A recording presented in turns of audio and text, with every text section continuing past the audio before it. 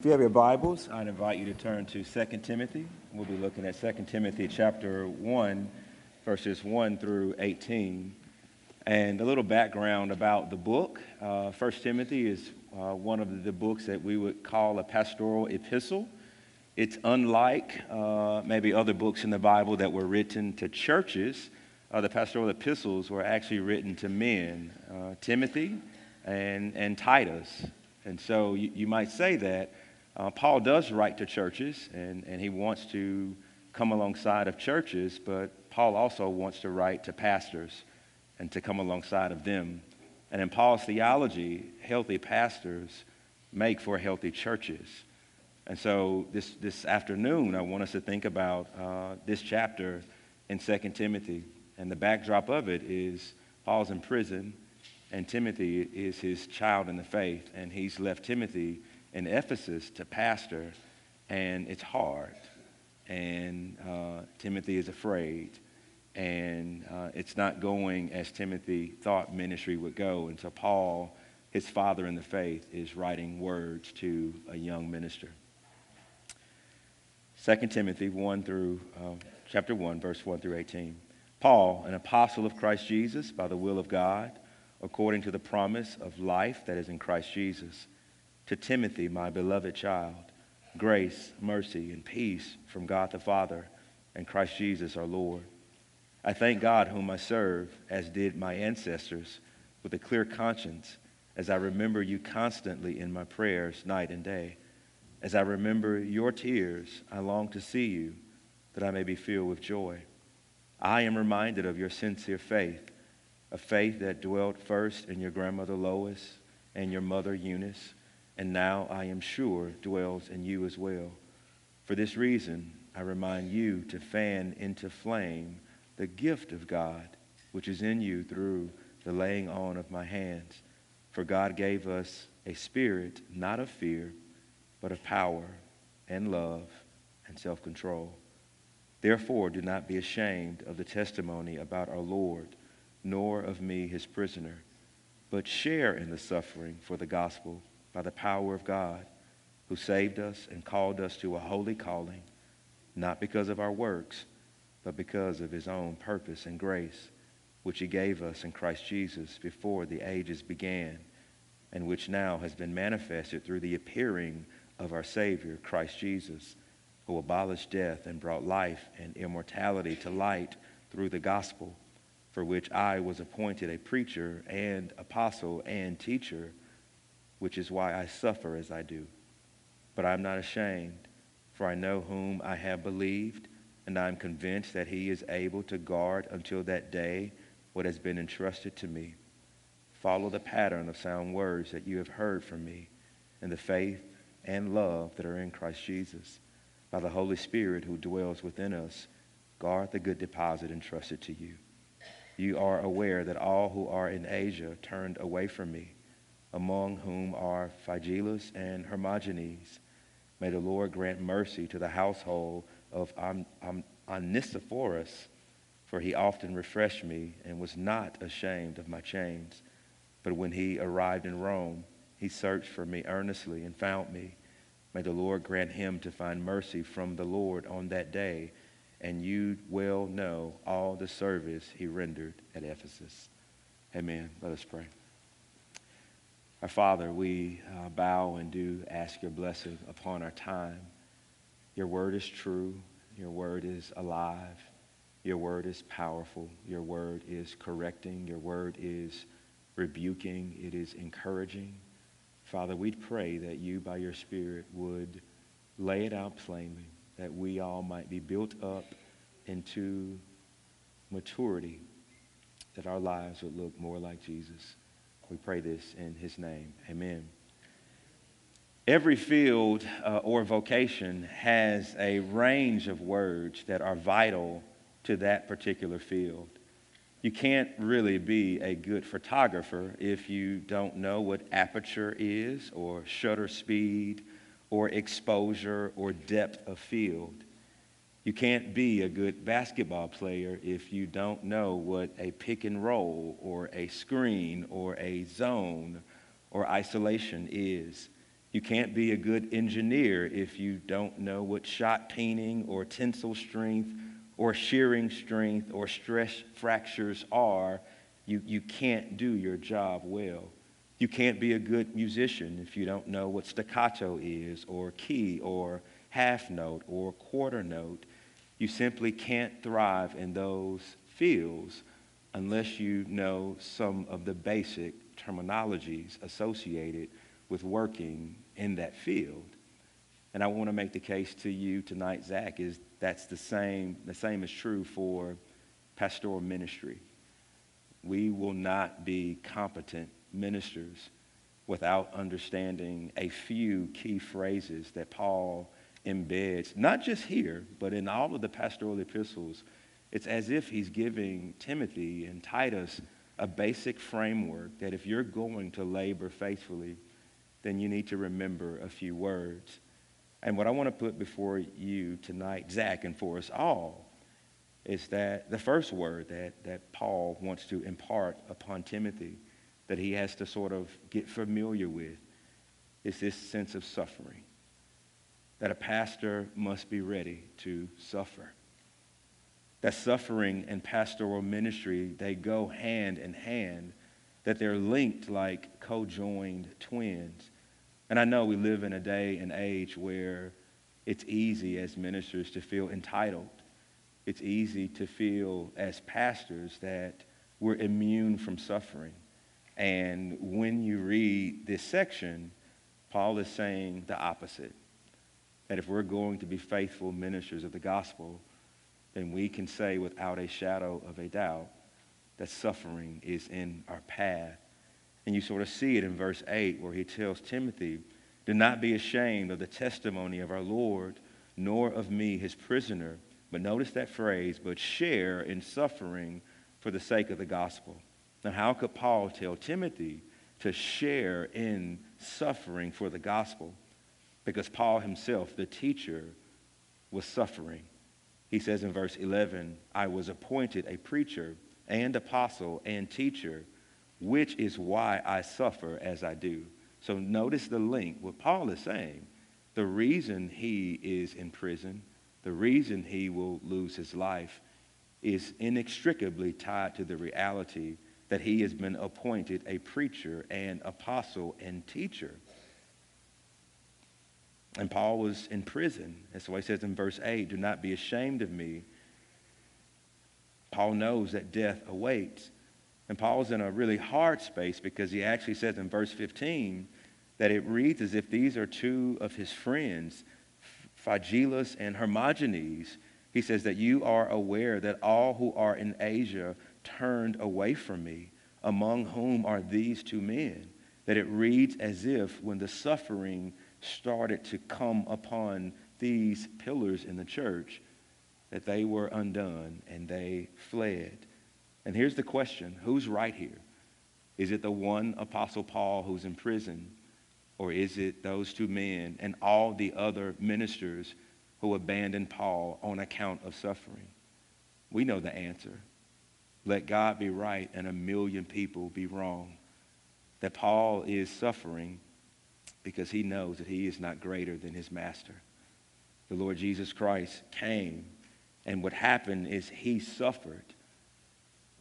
And Paul is suffering. And now Paul is commending suffering to young Timothy. That Paul starts to talk about the work of the Lord Jesus in our passage, that he saved us and called us to this holy calling.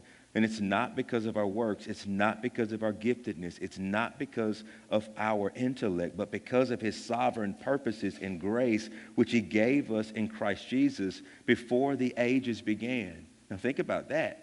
We think about our salvation being dreamed up and the God's church given to him before the foundations of the world. But what Paul is also saying in this passage, God also gave to the church pastors before the foundation of the world. And he says this has now been manifested through the appearing of our Savior Jesus, who abolished death and brought life and immortality to light through the gospel. And when Jesus came to do that work, he was not greeted with rose petals everywhere he walked. He was greeted with hostility, that he came to his own, and his own did not know him. That he came to his own, and his own rejected him. Our salvation was won through a Messiah who suffered, who died, who was buried, and who was raised. And that is true for God's pastors. I think it's easy for us to want to disassociate suffering from ministry. There are days when I feel entitled. God, you owe me a solid, right? You owe me a solid one, right? You ought to put a hedge of protection around me and my family and everything else because I'm a minister, right? And I think when you read the Bible, it's not the case. That we're called to minister, but we're called to suffer. We'll take a lot of losses, that our message of the cross is offensive, that the church and the daily anxiety and cares of the church, they weigh on our souls. Our own sin, it weighs on our souls. Confronting evil, calling out sin, it weighs, and there's a cost to it. And so Paul is telling Timothy, you'll suffer. Do not disassociate yourself from suffering for the sake of Christ. I read something this week on the Gospel Coalition, and it was about Augustine. And here's a snippet from the article, and it speaks about suffering.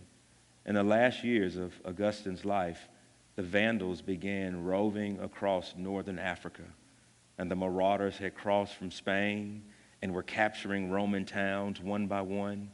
Their attacks were violent, accompanied by murder and rape and torture and arson, enslavement, and pillaging of Christian churches. And many believers were asking Augustine if it was acceptable to flee such a dreadful foe. His answer was wise and brave. One of his friends preserved his letter of reply.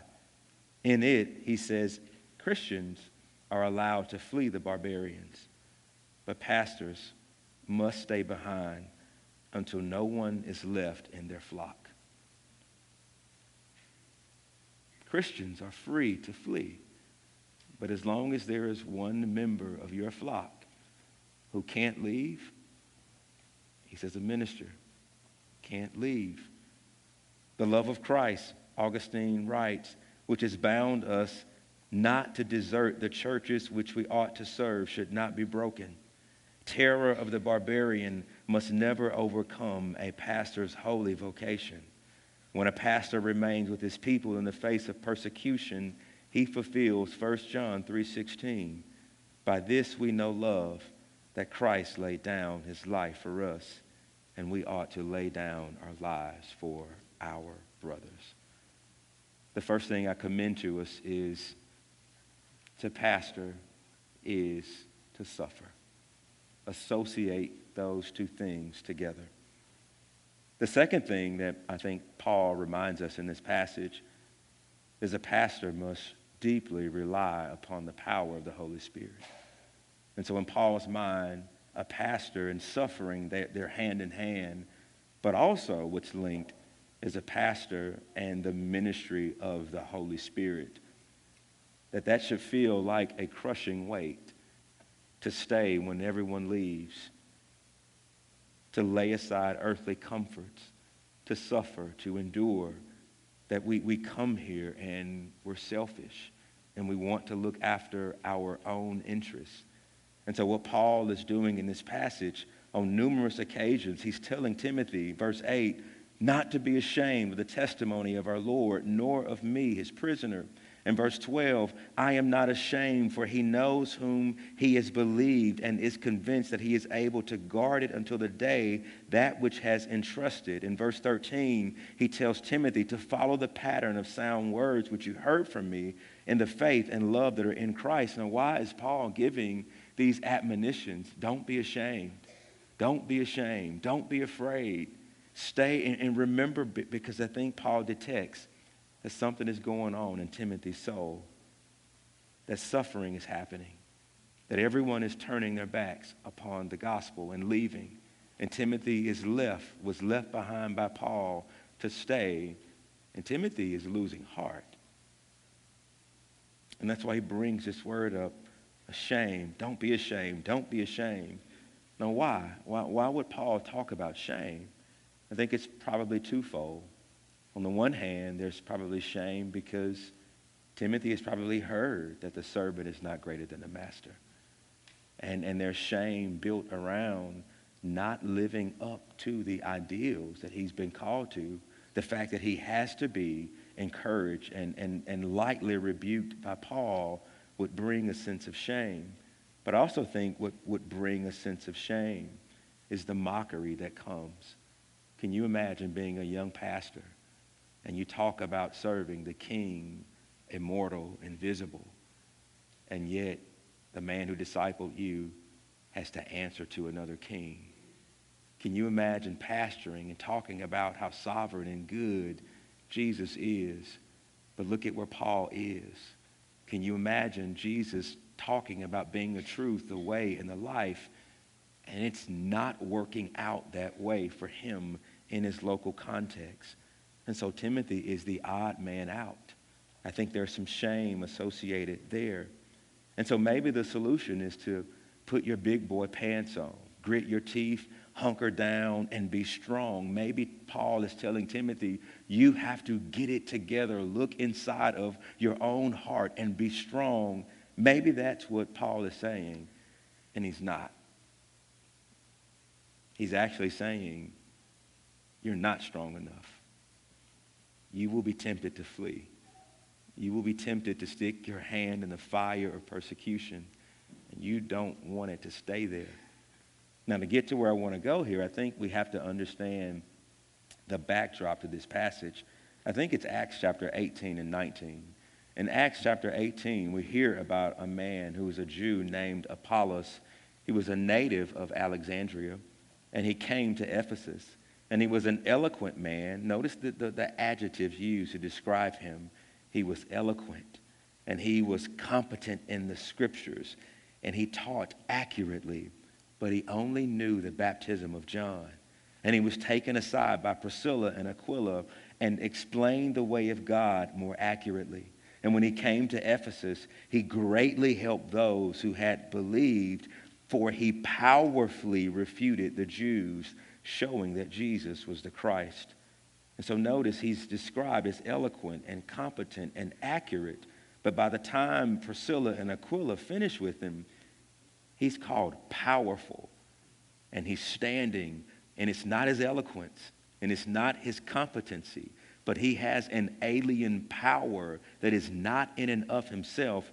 And you see the same thing continued in the next chapter. When Paul comes to Ephesus, he meets 12 men who are disciples. And yet he asked them, have you received the Holy Spirit when you believed? And they said, no, we've not even heard that there is a Holy Spirit. Into what then were you baptized? They said, John. And Paul says, John pointed us to Jesus, and they were baptized in the name of Jesus, and the Holy Spirit came upon them. Now, where is all of that happening in Acts 18 and 19? It's happening in Ephesus. You get the image? And where was Timothy called to stay and pastor? In Ephesus. So you might say that Ephesus had this minimalistic view of the Holy Spirit where Apollos had to be corrected. These disciples had to be corrected. And did you notice the appeal that Paul makes in this passage? Over and over and over again, he tells Timothy in verse 6, for this reason, I remind you to fan the flame of the gift of God. The flame has been lit. Now fan it. And what is the gift? Look at verse 7. For God gave us a spirit, not of fear, but of power, of love, and self-control. Look at verses 13 and 14. Follow the pattern of sound words that you have heard from me in the faith and the love that are in Christ Jesus, by the Holy Spirit who dwells within us. Guard the good deposit. Do you get the image? I think Paul knows that eloquence will only take us so far. And accuracy will only take us so far. And competency will only take us so far. You think accuracy helps you when your head is about to be beheaded? Nah. Paul is commending a power, a person to Timothy. Timothy, the weight of suffering will crush you. And there is a power, a person residing in you who loves you, who will never leave you nor forsake you, who will pour out his life to minister the good news to the inner man. The outer man can be wasting away, and the inner working of the Holy Spirit can renew you day by day. I think what Paul is commending to Timothy in the face of suffering is not to hunker down and to try to do it in your strength. It's to trust and lean and learn and love and expect and to need the ministry of the Holy Spirit. Paul is convinced that a pastor must have this sense of suffering in his toolkit. He must also be aware of the ministry of the Holy Spirit. And the last thing that I think Paul is commending to us, a pastor must remember God's work in the family. Family and ministry go hand in hand. Did you catch how this passage started in verse 3? Notice what Paul says, I thank God whom I serve, as did my ancestors. So underline that phrase. Paul, that as did my ancestors, with a clear conscience. And so if you go back and look at other passages, Paul talks about being circumcised on the 8th day. He talks about being a Hebrew of the Hebrews. He talks about being raised in the fear and admonition of the Lord. In other words, the Apostle Paul that we have who's writing 2 Timothy was the Apostle Paul who was discipled in Judaism, that he knew the Scriptures. His faith was passed down. Now, there was some error because he had to be corrected in the way, but the foundation was put there by his ancestors. But did you also notice the same thing is true for Timothy? I am reminded of your sincere faith in verse 5, a faith that first dwelt in your grandmother Lois and your mother Eunice, and now I am sure dwells in you. That Paul was discipled by two women. They loved him. They read scriptures to him. They were there for him. That Timothy was loved and discipled by his mother and grandmother. That what we're starting to see is that the family unit is one of God's greatest tools to pass the faith. It's a high calling that we can leave our children resources. We can leave our children our hobbies. We can leave our children stuff. And yet one of the greatest things that we can leave them is our faith. Might they look at us and see Jesus? But did you also notice how the passage ends? In verse 15 through 18, you are aware that all who are in Asia turned away from me, among whom are Phygelus and Hermogenes. And look at verse 16. May the Lord grant mercy to the household of Onesiphorus, for he often refreshed me and was not ashamed of my chains. But when he arrived in Rome, he searched for me earnestly and found me. May the Lord grant him to find mercy from the Lord on that day. And you well know all the service he rendered at Ephesus. Who does Paul give a shout out to at the end of chapter 1? It's not just one man. He says his household. His household. This passage is bracketed by God's goodness and work in the family. That this one man household in Paul's day, it probably meant this man and maybe his father and maybe his children and servants. But when Paul does the shout out, he shouts out the entire household, saying, though all of Asia abandoned me, there was one household that did not. And they refreshed me. And he sought me out and he encouraged me. Now we're starting to see another purpose of the family that's coming right out of 2 Timothy. The family is used by God to spread the knowledge of the gospel from generation to generation to generation. But what we see in this man's household is once his family got root of the gospel, they moved towards suffering. And they moved towards the apostle who had been abandoned by all. Is that not a vision for family? That we receive the good news and then we are compelled by love for Christ to go and be those who spread it. And I don't think it's ironic, Zach, that you're being called as our assistant pastor of children and family ministries. This is a good and noble and high calling. May you, brother, keep our eyes on Jesus. May you, brother, continue to labor faithfully to help us think about how we might make disciples starting in our homes. May you, brother, continue to keep our eyes not just on our nuclear family units, but those around us who need to hear the good news of Jesus Christ. God is sufficient. God is able. You will suffer, and he will work in you by his Spirit. Might he also give you strength and wisdom to carry out this calling. Let's pray. Our Father, we bless you, and we pray that your word would be applied to our hearts and that you would grow us up into maturity. We ask these things in Jesus' name. Amen.